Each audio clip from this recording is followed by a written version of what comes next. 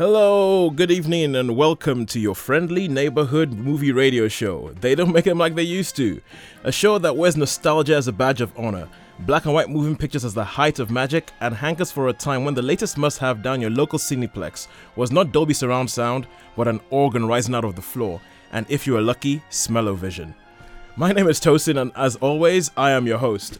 Time traveling back down the annals of film history with me, as always, are Sean. Hiya. And Joe. Lovely to see you. Cool. Now, if this was any other show, if this was any other movie show, we would be talking about the recent spate of trailers for upcoming movies in the new year that have recently been released. So far, we've had Avengers 2, we've had Jurassic World, and today, just before I left the house, the daddy of them all came out, Star Wars: The Force Awakens. So, have you guys seen it yet? Yeah, I just watched it. Yeah. Okay, yeah, but seeing as we're sticking to movies that were set before 1980, we shall stubbornly ignore all those. Although, having said that, Star Wars does span 37 years. It's for sure. Yeah, so, okay, we'll make a slight fudge. And you guys have anything to say about that? Star Wars, Force Awakens, new trailer, out. Well, the obvious thing is there was none of the original. Well, I've only seen it once, literally only seen it once, but there didn't seem to be any of the old classic characters in there as yet, but it still looked pretty good. It was nice to see the old Millennium Falcon looping the loop and being attacked by TIE fighters and all the cool stuff. Joe was so excited he was jumping out of his seat and hollering and whooping and whoa. That's Star Wars, isn't it? Well, yeah. Even the worst Star Wars film's an event. As we've seen two and a half times. I must admit that Millennium Falcon bit was impressive. Very cool. It does seem because this is one of the things I'm thinking about is like just from what I've seen so far is the funny thing is that people what they're pointing out is how much it looks like a return to the effects and the Star Wars of 1977. Like people talking about like practical effects and all that kind of stuff. So even though, we talk about the whole, they don't make them like they used to. You had the original Star Wars, and then you had the new ones that were made, and they were thought, we have all this technology, let's shove it in there, and it seemed to lose some of its magic. Yeah. I think the fact that this technology wasn't quite up to what George Lucas wanted originally forced him to concentrate on story and stuff. Yeah. And then the second time round, he just decided, you know what, I can do anything I like, so let's just do the first things that come into my head and not spend as much time planning it out. Possibly, but I still have a lot of time for the prequels more than most. Yeah, but I think these ones, they do seem like they look like a throwback to essentially the 1977 Star Wars. Yeah. Well, those characters in the trailer were actually in the vehicles that they were flying and on the vehicles that they were riding. You can see it, so it's there. It's a prop. It's not them just sat on a. Oh yeah, it's not like some dummy thing and pretending to fly. It's there. I mean that little shot with the X-wing fighters shooting across the lake. The X-wing fighters are they reminded me so much of the actual thing. Back to the original. Yeah. There was a thing in the news. Some guy had a drone thing with a camera on. He was out in his garden flying it over and accidentally captured photographs of the Millennium Falcon just over a hill near his house where they were filming. I think the set of the Millennium Falcon they've built, it's massive. It fills up an old aircraft hangar. Yeah. I think I've seen some pictures. Yeah. So okay, that's enough. But the point I find here is that I think that they're making a point for us. They don't make it like they used to, so they're going back to how they used to make it. Yeah, hopefully that's the. Well, hopefully, we'll see. We'll see what happens with the story. But I think, let's say I'm quietly optimistic. And anyway, enough of that newfangled nonsense. Let's get on to some old-fangled goodness. So we're going to be talking about some absolute classics today, chosen by Joe and Sean. And this is what we do each week. We choose great films from yesteryears, and we just talk about what exactly makes them so great. So, Joe, would you like to tell us what your choice is today? This is a film that took me quite a while to actually finally see. I saw it for the first time 3 or 4 years ago and watched it again fairly recently, which is why I've chosen it. It's the absolutely magnificent All About Eve from 1950. Oh, All About Eve from 1950. So Betty Davis and all that. That's the one. Betty Davis, Anne Baxter, George Sanders, who everyone already knows already have a bit of a thing for. George Sanders has the voice that everyone wishes they could have, the voice of Shere Khan in the Jungle Book. That's the same guy. Not to mention the chin. Yes, great. And also an early appearance from Marilyn Monroe. Mm-hmm. Yeah. All right, cool. So going back, let's see how they made a trailer in 1950s. This is the trailer. Well, this is the audio of the trailer for All About Eve. Check it out.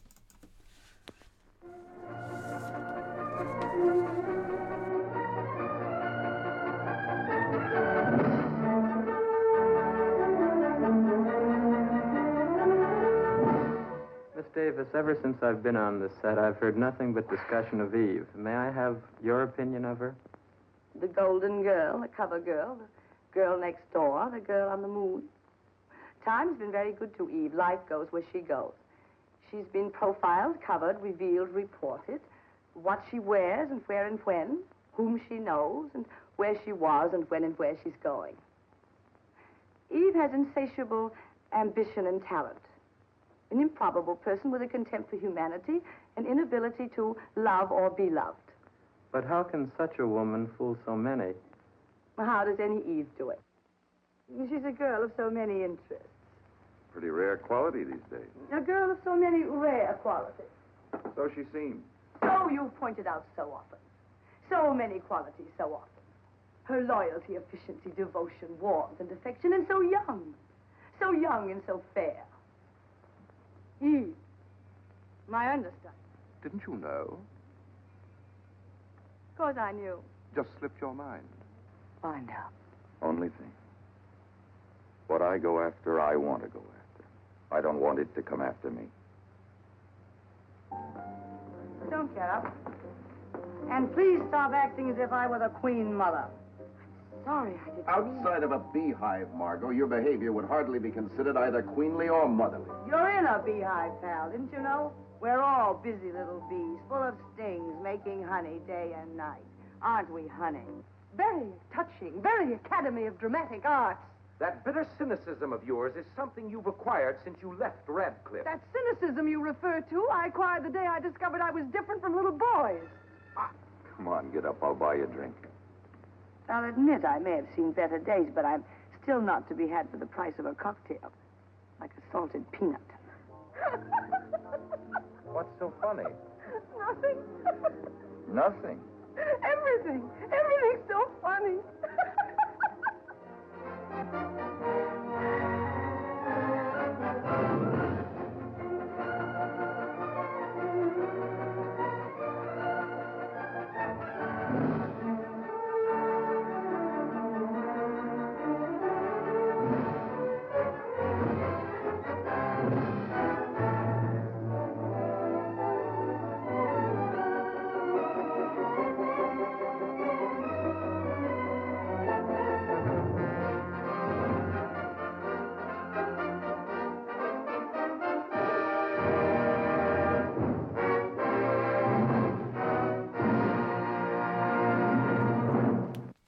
Yes, that was the trailer for All About Eve 1950. You reckon people reacted to that the way you reacted to the other Star Wars trailer? I doubt it. I can't imagine that, although it's definitely a better film. Come on. Star Wars is great, but All About Eve is an absolute masterpiece. Yeah, different world. The first movie to ever be nominated for 14 Oscars. Yep. A feat that was not repeated until My Heart Will Go On. Yep, until Titanic. How many years ago? That was like 97. 47 years later. Yeah. So for 47 years, it wasn't. So what is so great about All About Eve? It's like the evil twin sister of Singing in the Rain. It's like Singing in the Rain's the wonderful, happy side of show business, and All About Eve's the dark, kind of unpleasant, backstabbing, controversial side of the industry. I absolutely love the angle they took with it. Yeah, I guess it's not even just show business, but it's particularly theater, like the theater world, isn't it? So would you just give us like a brief like synopsis of what the whole story is about and stuff? Okay, well the film opens with an awards ceremony, kind of like an Oscars type thing for actors and actresses and all the big names in show business at the time, and the camera sort of panning over these faces as they're introducing this starlet, this woman that lights up the theatre, that's making it big in the movies as well, and it's this woman called Eve. And as she's thanking all these people that have helped her to get where she is, and all these people that have supported her along the way, as the camera cuts to their faces, and they don't look very happy. They got some grumpy faces there, and you think something's up. We haven't seen the whole story here, and then the film goes as a flashback and tells you how she went from just a normal person standing outside a theatre who was a fan of a particular actress, and through managing to get to meet the actress backstage, hang out with her, and then make it big in the industry herself by using people and being sort of dark and shady and getting what she wanted. It's a very, very vindictive character, the character of Eve. Yeah, I noticed something. I think it was in the trailer when she said she was probably getting on a bit, and I think her career had taken a bit of a dip when Betty Davis. Because they had the Betty Davis character, who's the well-known actress that Eve sort of like attaches herself to like a leech, and just sort of like feeds off her until she eventually becomes a star herself. Yeah, but you were saying? I think it resurrected Betty Davis's career for a while, did it? I mean, I sort of. Well, it was it was all about Eve. I mean, what would you say she was famous for? When you say Betty Davis, what with the film that jumps Whatever Happened to Baby Jane? Yeah, definitely. See, that's the one. See, for me, I think that's after, isn't it? For me, it's Hush, Hush, Sweet Charlotte, which is an absolutely brilliant film. And you say that a lot of people haven't seen that film. Oh, I've seen that. Yeah, I love it. I think it's really quite shocking. It's got some pretty gory bits in it. It's quite unpleasant. But for me, it's a Hush, Hush, Sweet Charlotte and All About Eve that I will always look upon as being the definitive Betty Davis movies. Also, that trailer's great because it featured a large amount of Alfred Newman's score. It's just great. It's gorgeous. It's far too happy for the movie. Yeah. But it's great. Yeah, but I think the other thing that the trailer actually showed as well was the dialogue. So it's like you were talking about the backstabbing thing, and it's actually quite catty. So like Betty Davis is pretty catty throughout the entire film. And I think she was always pretty catty. Well, she was as well. She wasn't up until the point where she realizes, or people start telling her, this Eve, she's copying the way you walk, and she's trying to be you. Have you realised this? And at that point, up to that point, Betty Davis hadn't realised, and then she does. And there's this wonderful party that takes place, and it's random because, most of the scene is George Sanders and Marilyn Monroe sat on a staircase having a chat, and you're like, I'd like to be at that party. There's nowhere to sit, so they're sat on the staircase. I just think what a great place to have been. But that's when she starts to realise, and there's the famous line, buckle your seatbelts, we're in for a bumpy night. Oh, yeah. Fasten your seatbelts. Fasten your seatbelts. Fasten yourself your open bumpy night. Oh, good Lord. So a couple of things I want to say about this is when you said, I always confuse this film with Whatever Happened to Baby Jane, only because of the Betty Davis connection. So whenever I hear All About Eve, I immediately think that, and I thought, I haven't seen that film. Then I was like, actually, wait, no, I have seen this film. And Baxter, I mean, I have to say something, because obviously she is Eve, but everybody speaks about Betty Davis, but she gives a pretty brilliant performance, because I think when she first shows up, you do not think anything of her. You think, okay, this is just some small town girl who's come to like the big city and is just like, totally enthralled. And I think it's actually really believable when Betty Davis finds it hard to believe the things that they're saying about Eve. You as a viewer, you find it hard to believe the things they're saying about Eve as well. Anne Baxter gets quite a lot of stick for a kind of one-dimensional performance, but I think that's part of it. That's part of the beauty of it. That's part of it, because you do just see this unassuming lady who's clearly awestruck and starstruck by these people that she's hanging out with. An interesting point. I watched it fairly recently with my wife, and it occurred to me afterwards. I said to her, "Do you think that the film would have worked better if you hadn't had that opening scene at the awards ceremony? So you didn't know that Eve made it, that she didn't become famous, and then you would have followed the story of this woman, and you'd be thinking, will she become this famous star that she wants to be? Would that have added an extra sort of aspect to the story?" And my wife seemed to think it wouldn't. She liked the fact that you saw that she got famous, and the enjoyment was then derived from seeing how she did it. And I also love the fact that the film, because even as we're speaking, this coming back to me, like, it's the way it's bookended. Like, the way the film ends is essentially Eve gets back to her dressing room, and there's some girl who snuck into her dressing room and is like, "I'm sorry, Eve, I just wanted to hang around with you." And I think she says almost exactly the same line that Betty Davis says to her at the beginning of her career to the girl. The whole thing's clearly making a point, isn't it? About the price of fame and fortune. Yeah, it just rolls on, and like, you do something bad to someone, don't worry, there's someone waiting for you to come do it to you. Almost biblical in that. Yeah, yeah, that's right. If you do that, then expect it to come back around. Okay, and I need to say something. I need to ask about the director. Yes, Joseph L. Last name Mankiewicz, I think. I believe so. Yeah, Mankiewicz. Yeah, Mankiewicz. Oh, how do you pronounce that? I believe it's Vich, isn't it? Mankiewicz. I think so. All right, cool. So so Joseph Mankiewicz, because this guy he did something, because the year before this he did another film that I absolutely love and I think is a classic. I might actually have to talk about this some other time, called A Letter to Three Wives. Yes, that's right. Yeah, and that film is one of those films I stumbled across on Film 4 one afternoon. I was like, oh, it's black and white, I'll give it a chance. And I started watching, and I was like, what the? Yeah, he also won an Oscar for that as well. He won an Oscar for directing both of these films. Was it writing? Did he write it? I was going to say screen. He wrote loads of great screenplays. Yeah, he wrote the thing about it is that some of the dialogue and all of it reminds me a bit of like a Billy Wilder film, sure. but like Billy Wilder, the darker side of Billy Wilder. Perhaps that was what Monroe. Perhaps that set her off. Yeah, and Marilyn Monroe, like one of her earliest screen performances, because I remember watching this film and not knowing about that. And then that scene in the party, because they're all on the stairs and she sort of walks up the stairs with somebody's arm, and I'm looking and going, hang on a second, that woman looks familiar. Yeah. Hang on, is that's Marilyn Monroe? What the? Well, the great irony is that throughout the whole film, they basically slate her acting ability. They spend the whole time saying, "Oh, she was all right," but did you see Eve? Eve was something else. And George Sanders. I'm just going to take a moment. Yeah, George Sanders. Wow, his character Addison DeWitt is just an absolutely superb character. He's on top of everything. He's one step ahead of everyone. He's brought Marilyn Monroe into the mix, but he's still willing to just drop her leave her at the drop of a hat and go straight to Eve. And prop her up and give her a career. Yeah, and I think the funny thing is that even then, I think because Marilyn Monroe, she's dressed, if I remember correct, she's dressed in a white dress.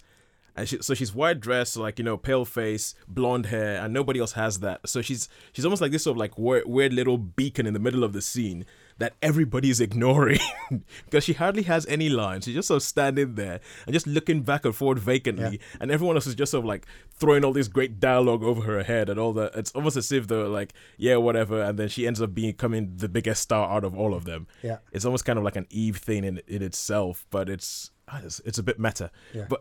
But anyway, I think that's great, and I think A Letter to Three Wives, that's going to show up at some point. If you haven't seen that, it was only the year before. I haven't seen that. It was 1949. Have you seen it? Yes, I've seen it. It really that plays a big mystery with the thing. I actually wanted to direct a stage performance of that, but they wouldn't let me have the rights. Oh dear. They wouldn't let me have the rights. I don't know what's wrong with them. Anyway, okay, cool. So I think that was a cracking one. We have to get moving. Anything else you want to say All About Eve, just to finish off? If you haven't seen it, see it.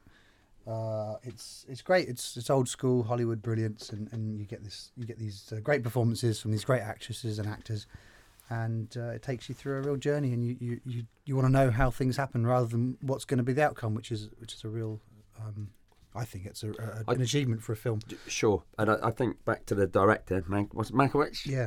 I mean, he always wrote parts for strong women, and I think it's really nice during around that time, to have strong women characters in a film, and probably that three women or three wives. Letter to Three Wives is definitely something about strong women. Yeah. You see that film, and he made Cleopatra. I mean, strong women, crikey.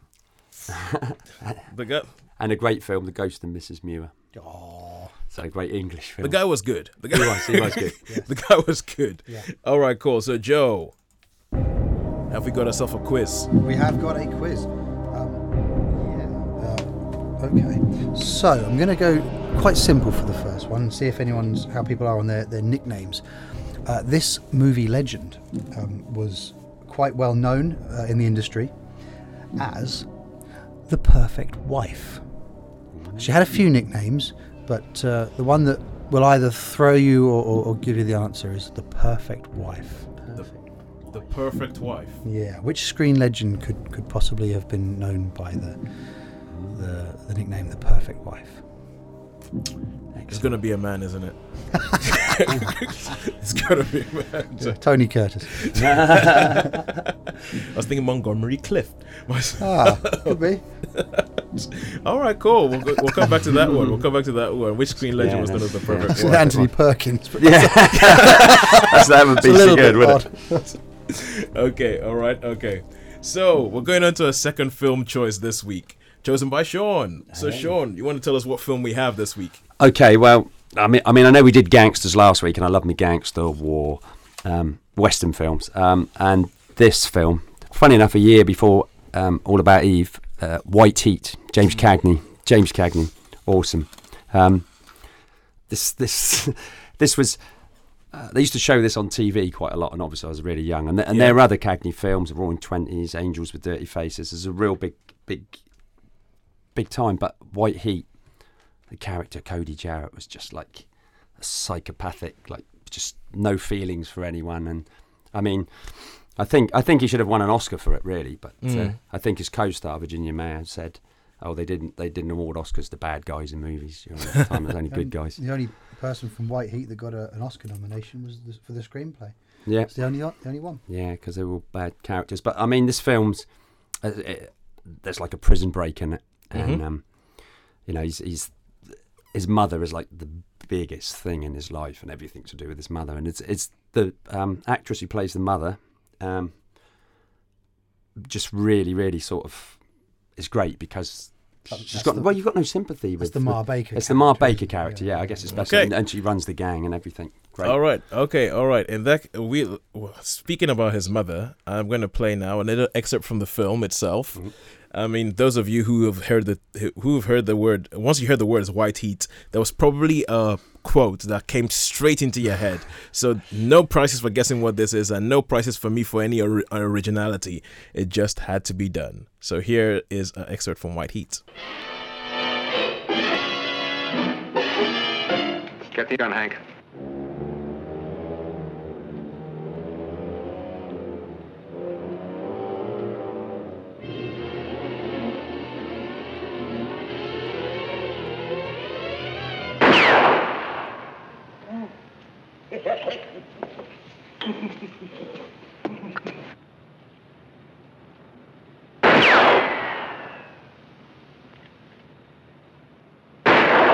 What's holding him up?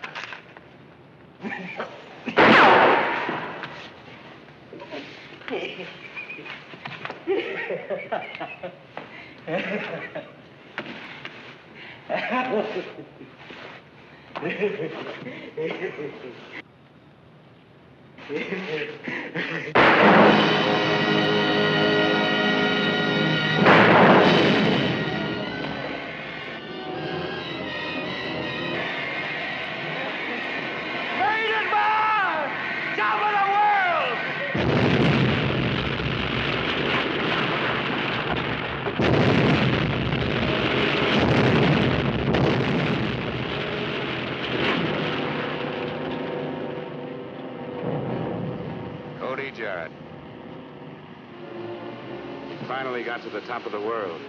It blew right up in his face.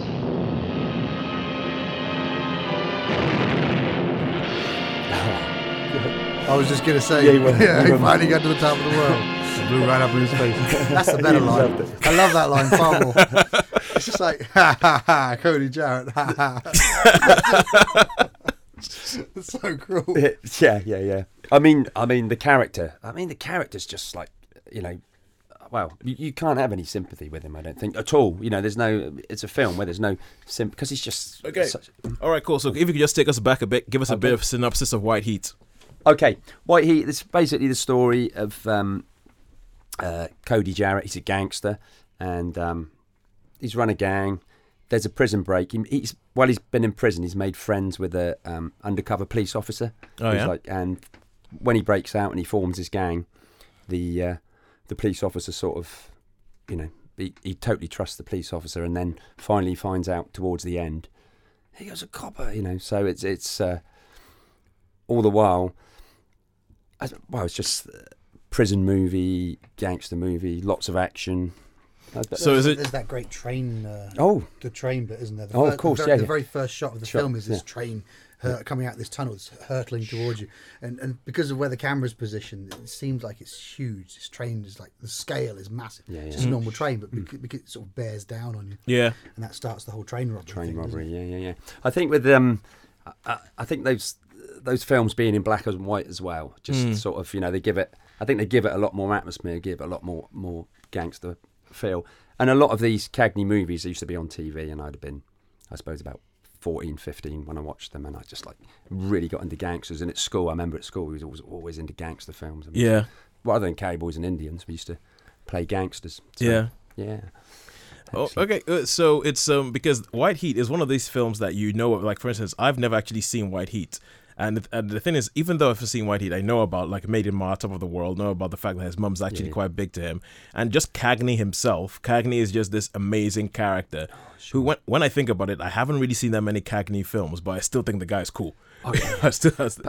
Originally, he was a song and dance man, vaudeville man. That's the thing I find the craziest thing about him. And maybe a bit stiff, but I mean, and another thing, he was in westerns as well. He made a couple of westerns. A really good cowboy as well.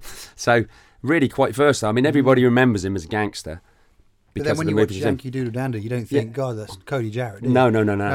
It's totally, So, yeah. So, carry on. No, go on. So he was really, really quite a versatile actor, but everybody remembers him as a gangster, and yet he made lots of other different films. Well, that's because I remember I've seen some vaudeville things, like musicals that he did, and when he went back to them after he'd done the whole gangster thing, and it just seems a bit weird because if you're used to seeing James Cagney carrying like a 6-shooter, like a revolver, and like snaring, and and all kind of stuff, and all of a sudden you see him like jumping around and dancing, and you're like, yeah. What happened? He's not allowed to do that. It's not right. Why aren't people running? Yeah. It's like for instance, James Cagney is the kind of person, because when you talk about, you were saying about, they're saying that nobody gives Oscars to bad guys. He's the kind of person that I'm thinking about Heath Ledger playing the Joker. I would have loved to see a James Cagney Joker. Joker, yeah. Cool, that'd be that would be. I would have loved to have seen James Cagney play a Joker. He could have played it as well, I think. I think he would have done it. I mean, it would have been like plain old scary. All I have to do is walk into a room and like with George Sanders as Batman. Which brings it, because George Sanders was Mr. Freeze, wasn't he? He was Mr. Freeze in the TV show. Dreamcast. Did you like my George Sanders impression? Excellent. Yeah. So, but I mean, as I say, he was a good cowboy as well. A lot of people forget he was, in a cowboy. I think Oklahoma kid, and so really quite versatile, and not just for his gangster films. I think his last film, because he retired for a while, and his last film was, I don't know, Jane might be able to find that for me. Was he played a police chief? He was really old, and yeah. So what year would that have been? Do you know? About 84, 86, something like that. So because I remember seeing him when he was older. He showed up on Parkinson, like the TV show, the talk show Parkinson's, and it was kind of like he walks in and it kind of like, it was weird because you could see, oh my word, that's James Cagney. And even it wasn't just that he was older or anything, like it was just that in real life he looked nothing like the characters that he played, like even the way he carried himself and everything like that. And I remember Parkinson was asking him, it was saying, so how did this whole gangster persona come up about? And he said that he'd gone for an audition and he'd been in New York and he'd seen like one of these sort of guys about town who's like sort of like Italian guys, probably very linked with mafia or something. And he said that he just saw that this guy just kept fixing his tie and like shifting his shoulders up and everything like that. So he said he went in there, did that in the audition, and then that became his trademark for all those years. After that, he was like, all I do is just fix it tight, shift the shoulders and everything. And also people are like, oh my God, yeah, look at you, yeah, scary man. Joe's been really good, and he's found the film for me. He's called Ragtime, and he plays a New York police commissioner. And I've seen that film once, and I remember him in it. I mean, a long time ago, I can't remember a lot about it, but yeah. So, I mean, he'd retired. So the last film he made was about 61, and he made this one in 81. So he had like a 20-year break, apart from a couple of little narrations, I think. Just enjoying his life. Yeah. But that last one, I'm going to check that out again. This is great. This show's great because I'm going to have to check out Ragtime again. I think that's one of the problems I've had with us doing this show, is that I go back and I'm like, I don't have enough time. I don't have enough time. I need to watch all these films, and I need to actually go do something to earn some money as well. I don't have enough time. Someone needs to pay us to do this. I only watched All About Eve last week. I can't really afford to see it again this week. Other things I need to do. Yeah. Yeah, I know. It's one of the things. Okay, but can you just talk us through that scene that we heard? Like the whole Made in Mar, Top of the World. Okay, so he finds out that his mate is a copper. And he gets really upset, and they're going to do this robbery at a chemical works. So you've got these big, I don't know, maybe gas in there or some sort of petrochemicals, and he's running away from the law, and his mate's got rifle on him, and he shoots him like 2 or 3 times, and that's when he said, "Oh, why doesn't he go down?" And he stood there with his 6 gun, go, "Come on, copper," letting off his gun, and then he just shoots into this tank of, I don't know, gas, chemicals, and there's just this monster explosion. Oh, so he kills himself. He kills himself, basically. Yeah, he's been shot, and he's probably going to die, but he just fires his gun into this tank of, I guess it must be petrol or gas, and the whole place just goes. Can I just say that it is definitely as a real explosion. It is definitely not a picture of the place with an explosion superimposed immediately on the top of it. It's proper explosion. It may look that way, but don't be fooled. Why don't they do that anymore? Yeah. So that's basically that scene. That's the end. That's the when he's like, "Eat it, ma, top of the world," and then he fires a couple of slugs into the. Yeah, you know, another problem with this show is that we keep spoiling movies that people haven't seen yet. Yeah, I should have said spoilers. Spoiler alert. Yeah. Spoiler alert. The film's like 50 years old. It's like, "Made him on top of the world." He says that just before he dies. Okay, so it's like greatest final line. Yeah. So I'm like, if you, I think a lot of people would probably have seen it. Exactly. I think, and maybe. I More think than once, I should think. I think the only bit of this show where we can be accused of spoiling movies is when we talk about the exception to the rule. Besides that, I mean, it's your own fault for not watching the film yet. All right. Okay, cool. So, and now we go on to Joe. Right, okay. After last week, where everybody got it in the first clue, I'm trying to keep it a little bit more mysterious. Yeah, I'm thinking that we shouldn't have done that. We should have played dumb, Sean. We should have done. Yeah. He's going to be evil now. No. If you know it, say it. This time, however, I think you might take a little bit longer to get it. This particular movie legend, despite being known as the perfect wife, actually began her career as a silent movie star, playing exotic kind of femme fatale roles. Thankfully, though, with the advent of sound, she managed to secure roles playing slightly more witty, pleasant, sort of professional women. So somebody who transcended both the silent era and the sound era and did well in both, and almost changed her persona because of it. So during the silent era, she was sort of femme fatale, kind of dark characters. And yet, when sound came along, reinvented herself as this witty, professional kind of woman. So in the silent film, she was like a vampy sort of character. Exotic femme fatale is what I would say. I have interesting. I got an inkling, maybe. I have a name in my head. It's about the only person I can think of who did well in both things. I know that there were some people whose careers were destroyed. I can think of about 3 or 4 actually. Tozen's falling into my trap. Well, we still have a couple more clues. I'm gonna keep my powder dry. All right. Okay, cool. So thanks very much for that, Joe. We shall hear the rest later. And now, what happens with this show is that it's not just about us sitting down here talking about how much we know about movies or what movies we love or anything like that. We love to get out there, speak to people, and actually find out what their experience of films are as well. In the hospital, usually couldn't make it in there today, but we do have this. We have an interview with somebody here at Sunshine Radio, David, and he's talking about something that doesn't happen in cinemas anymore. And I wonder why. I actually think that cinemas, Cineworld, if you're listening, you might be missing a trick. And here's David. Okay, so tell me about the lover seats. Right, well, the lover seats were 2 seats together with the centre arm piece removed, and they were always on the back row of the cinema. And very popular. So, what films did you see while sitting in a lover seat? South Pacific, it could be one. A whole range. I mean, it used to be every weekend one would be at the cinema. So it was a huge plethora of films that one could see. But yeah, if you got the girlfriend at the time, it was always the back row. Were those more expensive or? No, they were in actual fact they were the same price as the normal seat. It's just that obviously you bought 2 tickets instead of 1. Yeah. I think they missed a trick there. So that was David. Joe, what's so funny? You're doing the silent. Nothing. I'll tell you later.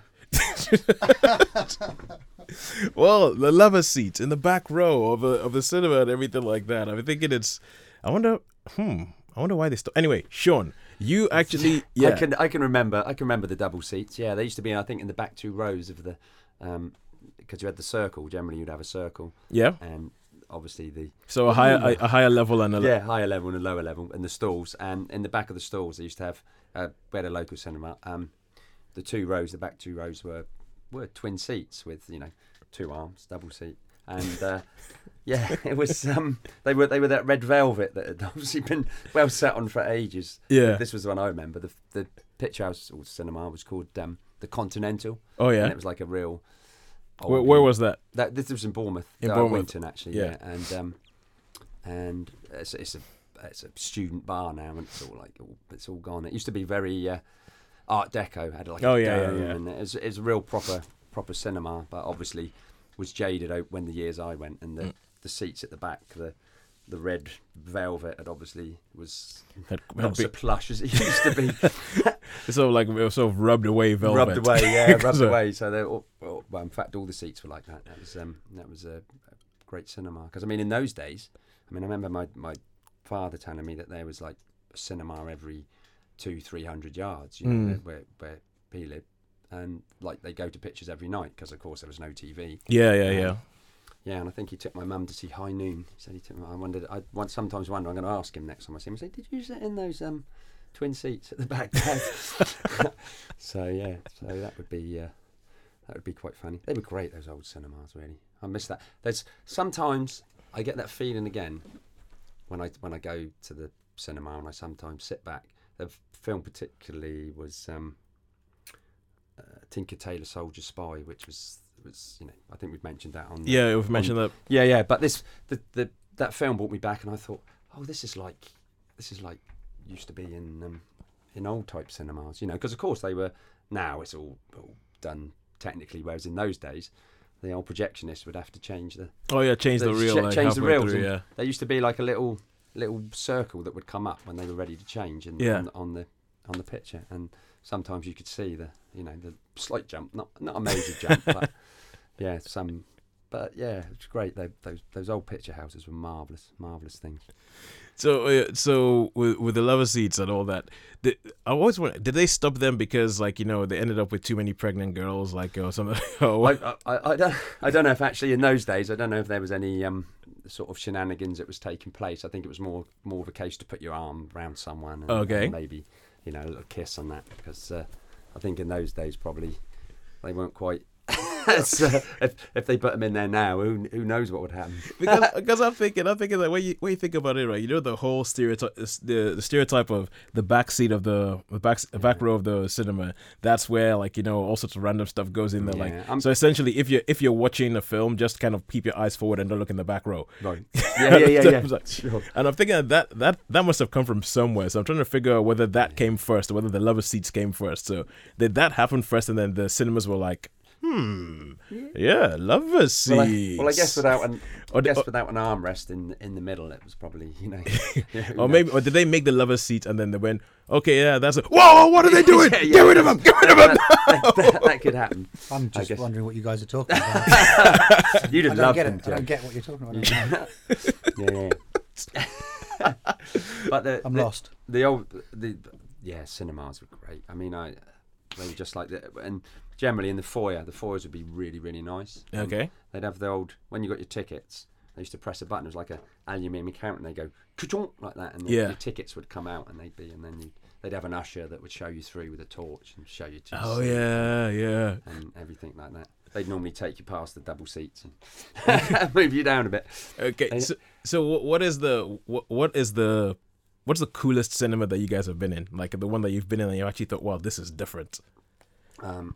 What I did... Different or good? Well, I went to... there's a lot of cinemas in China that were different. Yeah, I can imagine. I bet that was an experience. The screens are huge and you're like, wow, this is going to be the greatest... Oh, it's out of focus. Into the framing, Screens the size of buildings and yet it's half projected on the roof. Excellent. And you've got to make a decision. Do I leave the movie and complain, or do I sit here and try and pretend that it's not half on the ceiling? I think the cinema experience I remember was when Bruce Lee was all the rage. And of course, the films were heavily censored. but it was called the Gaumont State Theatre, and it was in Hackney in London. And I think it's actually, I'm going to check that out, have a look. But they were showing all the uncut, the Chinese versions of like the Bruce Lee films, with all the bits that they chopped for the British screenings, and I remember that, and that was huge. That was a massive. Another again, an Art Deco. Yeah. The front, and it was really, really big foyers, swirly staircases. Yeah, with, you know, and it was just like, well. Did they show the whole film with this footage reinserted, or did they just combine all of the cut bits? And it was all Chinese with subtitles. They didn't do like a Cinema Paradiso thing with all the kisses, with just Bruce Lee. No. Goodness out no, this was because I mean we used to go and watch Bruce Lee films, and all of a sudden there'd be like Bruce Lee would step out with all these guys, and then it would just cut. And there'd be load of people all lying on the floor, and it's like, well, what happened? What happened? Gas leak. Yeah, and it's like, what's going on here? So the guy, I don't know. It's like Bruce Lee gas, very potent. Exactly. It's like, what's happened? Way of the Dragon, particularly, turns out they all come out in the back of the and. There it is. All the blokes are beaten. So that was easy. So yeah, all the tension gone. So when we actually saw that as well, that was great. And as I say, it was all in Chinese, and the subtitles were different to the actual dubbed version. Because in the dubbed version, they're like, "Okay, man, let's go and beat them up." And it's like, it's just like really. How did you do that? Your mouth was moving at a different time to your voice. How did you do that? Yeah. Oh, good Lord, man, that was brilliant. That was brilliant. Oh, they can't mess with us. That's weird, man. Don't do that. That is, you should check that out. Kung Fu dubs, yeah, excellent. Oh my word! Yeah. Oh my word! Brilliant. Okay, cool. You like that one? I could probably find you that. Okay, man. Oh, let's go Lord, beat him up. I was gonna talk. Okay, I remember seeing the film Up. I saw this in Colorado. Uh-huh. So I loved it because this was obviously before it was released in the UK. I was there for a wedding, had a couple of hours to kill before a flight, so just searched online, found the closest cinema, and then drove off to it, and got to this place with a friend of mine, and it was kind of like a diner. Like it was a cinema in a diner, so you could actually sit down. They had all these tables in front of it. You would order your meal, and they'll bring like this TGI Fridays type meal out for you while you were watching the film. So they're bringing you dinner. They're bringing you dinner. So it's a dinner-ma. Dinner-ma. Oh. I think I get it. Oh. Yeah, so yeah, they'll bring it out. I remember just sitting there going, "This is so cool." And the bit that got me is that it cost about £2. Wow. It cost about £2 to see the film. The dinner you had to pay on top of that, but it was just really, really cool that you got to sit down there watching this thing, and it was just so. It's one of the coolest cinemas I've been in. But when you talk about Art Deco, I do think that there is this weird marriage between Art Deco and cinemas. Like I think the Empire in Leicester Square in London. Oh yeah. I went in there. That thing was huge. Yeah. Had like about 1,000 seats or something like. It was massive. Yeah. And unfortunately, they're thinking about breaking it down and turning it into like a couple of smaller cinemas because, quite frankly, you never get 1,000 people watching one film anymore. So because they're not very good anymore. They show something from the era we talk about. Perhaps they would. Yeah, maybe because when I actually went, it was a Boardwalk Empire, the TV show. Yeah. They were showing the first 2 episodes of it as a premiere. Yeah. So they did the whole thing. They had everybody dressed up all like it was Atlantic City and the. Was it the 1920s? The sort of like Al Capone era, and I was like, and they had everybody dressed up like that, and people were dressed up with all these the feather boas and the spangly dresses, and you had the people with its flashlights showing you to your seat. It was good. Oh, and also but I think when you talk about that, you heard of the Secret Cinema, Future Cinemas. They do some good stuff. I went to see Bugsy Malone, a version of Bugsy Malone in like a place called the Roxy in East London, where you walked in there, and they had like a boxing ring all set up, and there was a guy going, "Hey, yeah, you want to fight this guy? You want to fight this guy?" No, I'm here for the film. No, show me to my seat. Actually, I was talking to a friend of ours. Wasn't there a film recently in the summer that was shown didn't they show North by Northwest? Yeah, I saw. They showed North by North on the island. On the island, in a cornfield. I saw they had a few. They had the Goonies somewhere, Northwood House or something, and they had Madagascar at the zoo, and Frozen up at Carisbrooke Castle, I think it was, and then they had North by Northwest in a cornfield just near Freshwater Bay, and yeah, we all sat there in this cornfield scratching as things were crawling up my leg. It was absolutely brilliant.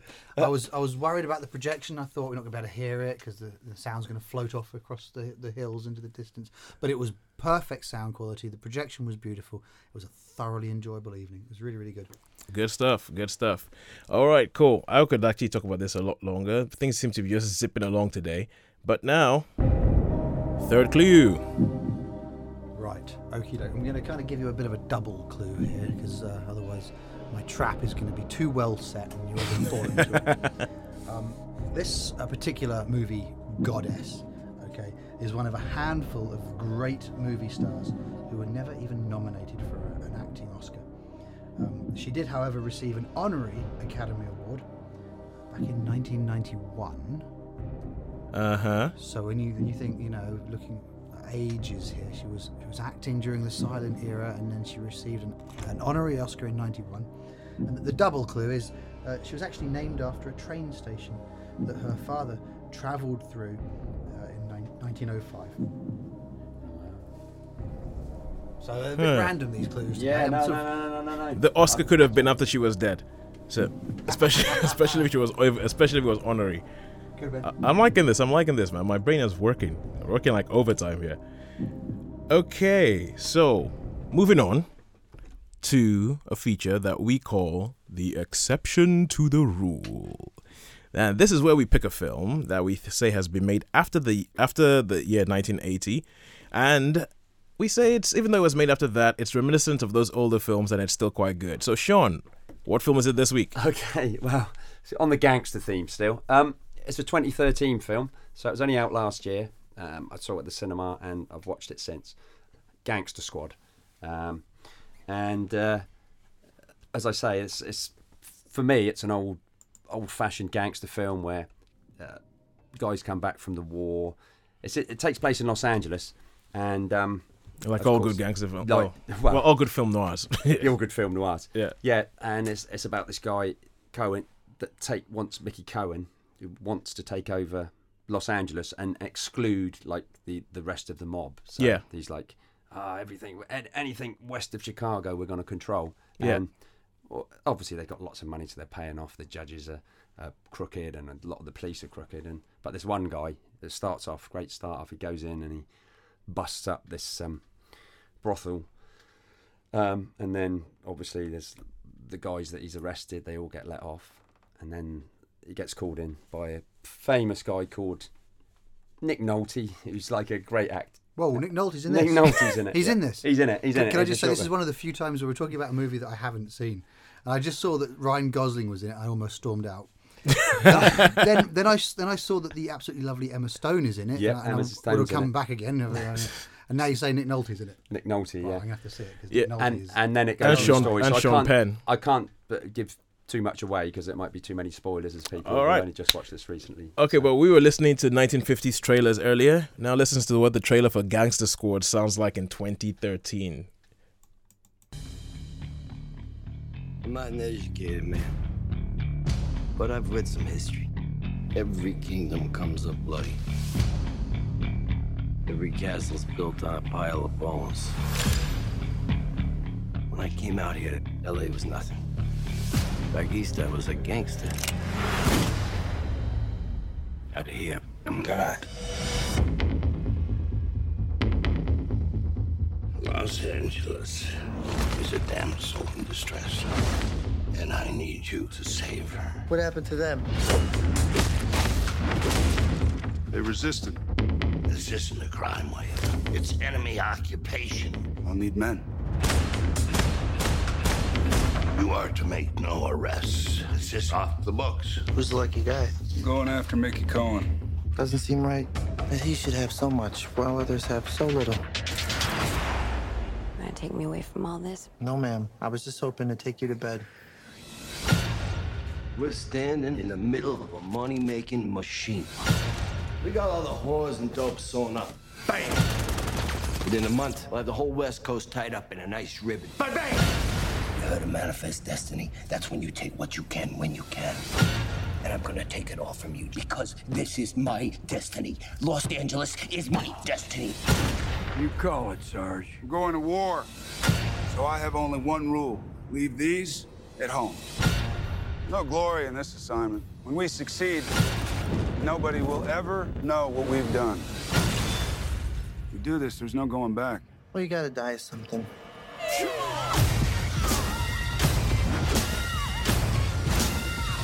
You wanna win this thing, you gotta come up with a plan. Why didn't you tell me you're a cop? I'm looking out for you. Turn yourself from seeing the American dream from the bottom to the top of the globe. They call me home.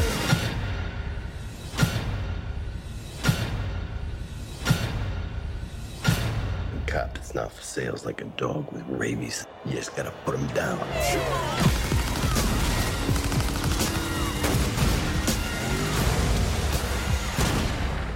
Can't shoot me. You're a cop. Not anymore.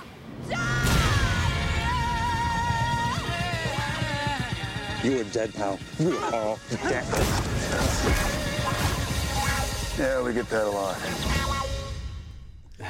Whoa, Well, that was I don't know what certificate trailer that one was, but it's quite an interesting thing listening to the sound of a trailer without watching it, and it actually makes you think, oh, wait a second.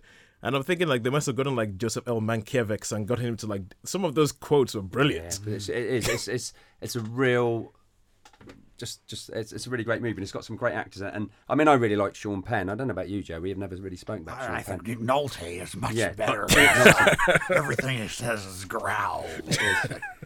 And I don't know about Nick Nolte. I know this is going off the edge of the wall, but great. I was just thinking there was this film I saw him in. It's an American football film, and it was called North Dallas 40. And He's like an aging football player that's going one of the best sports films. But anyway, back to this film.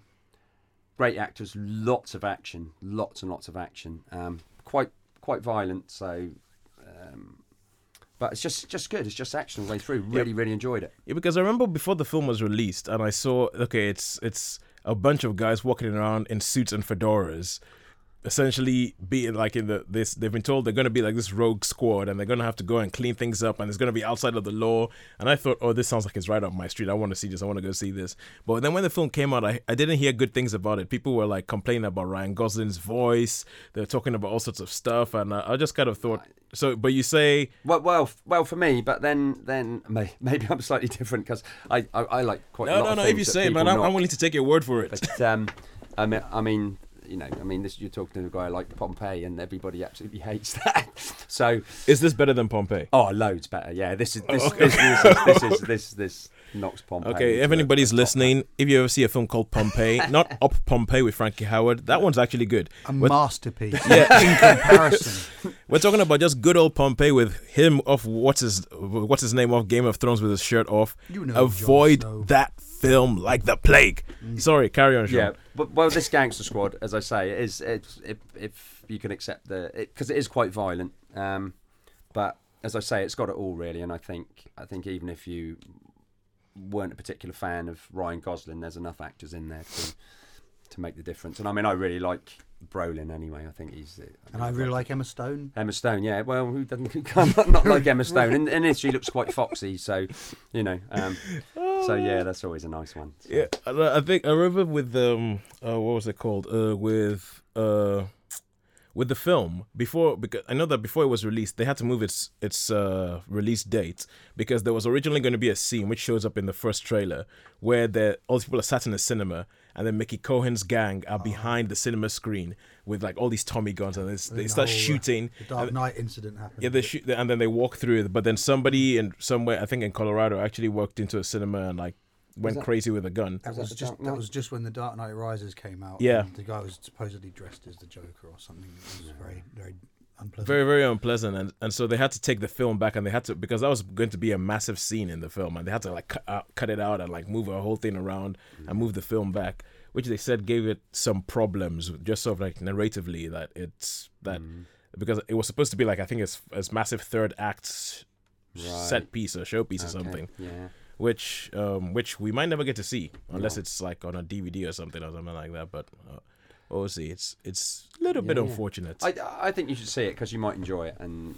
I mean, if you don't, then but for me, it's an exception to the rule. I really, really enjoyed it, and as I say, I've seen it since. I saw it at the cinema. It had a big impact on me then, and I've seen it since. You don't look too impressed, young Joe. I've never seen it, but No. Nick Nolte and Emma Stone are going to have to see it. That'll do. Guys in suits with fedoras on, going around being like, a nice company of men. Yeah. Well, you've got me. Yeah. The last time I saw a film with Sean Penn and Nick Nolte in was The Thin Red Line, which I absolutely love. Yeah. It's a great film. So give it a go. Okay. I guess I like them buddy movies as well, as I say. With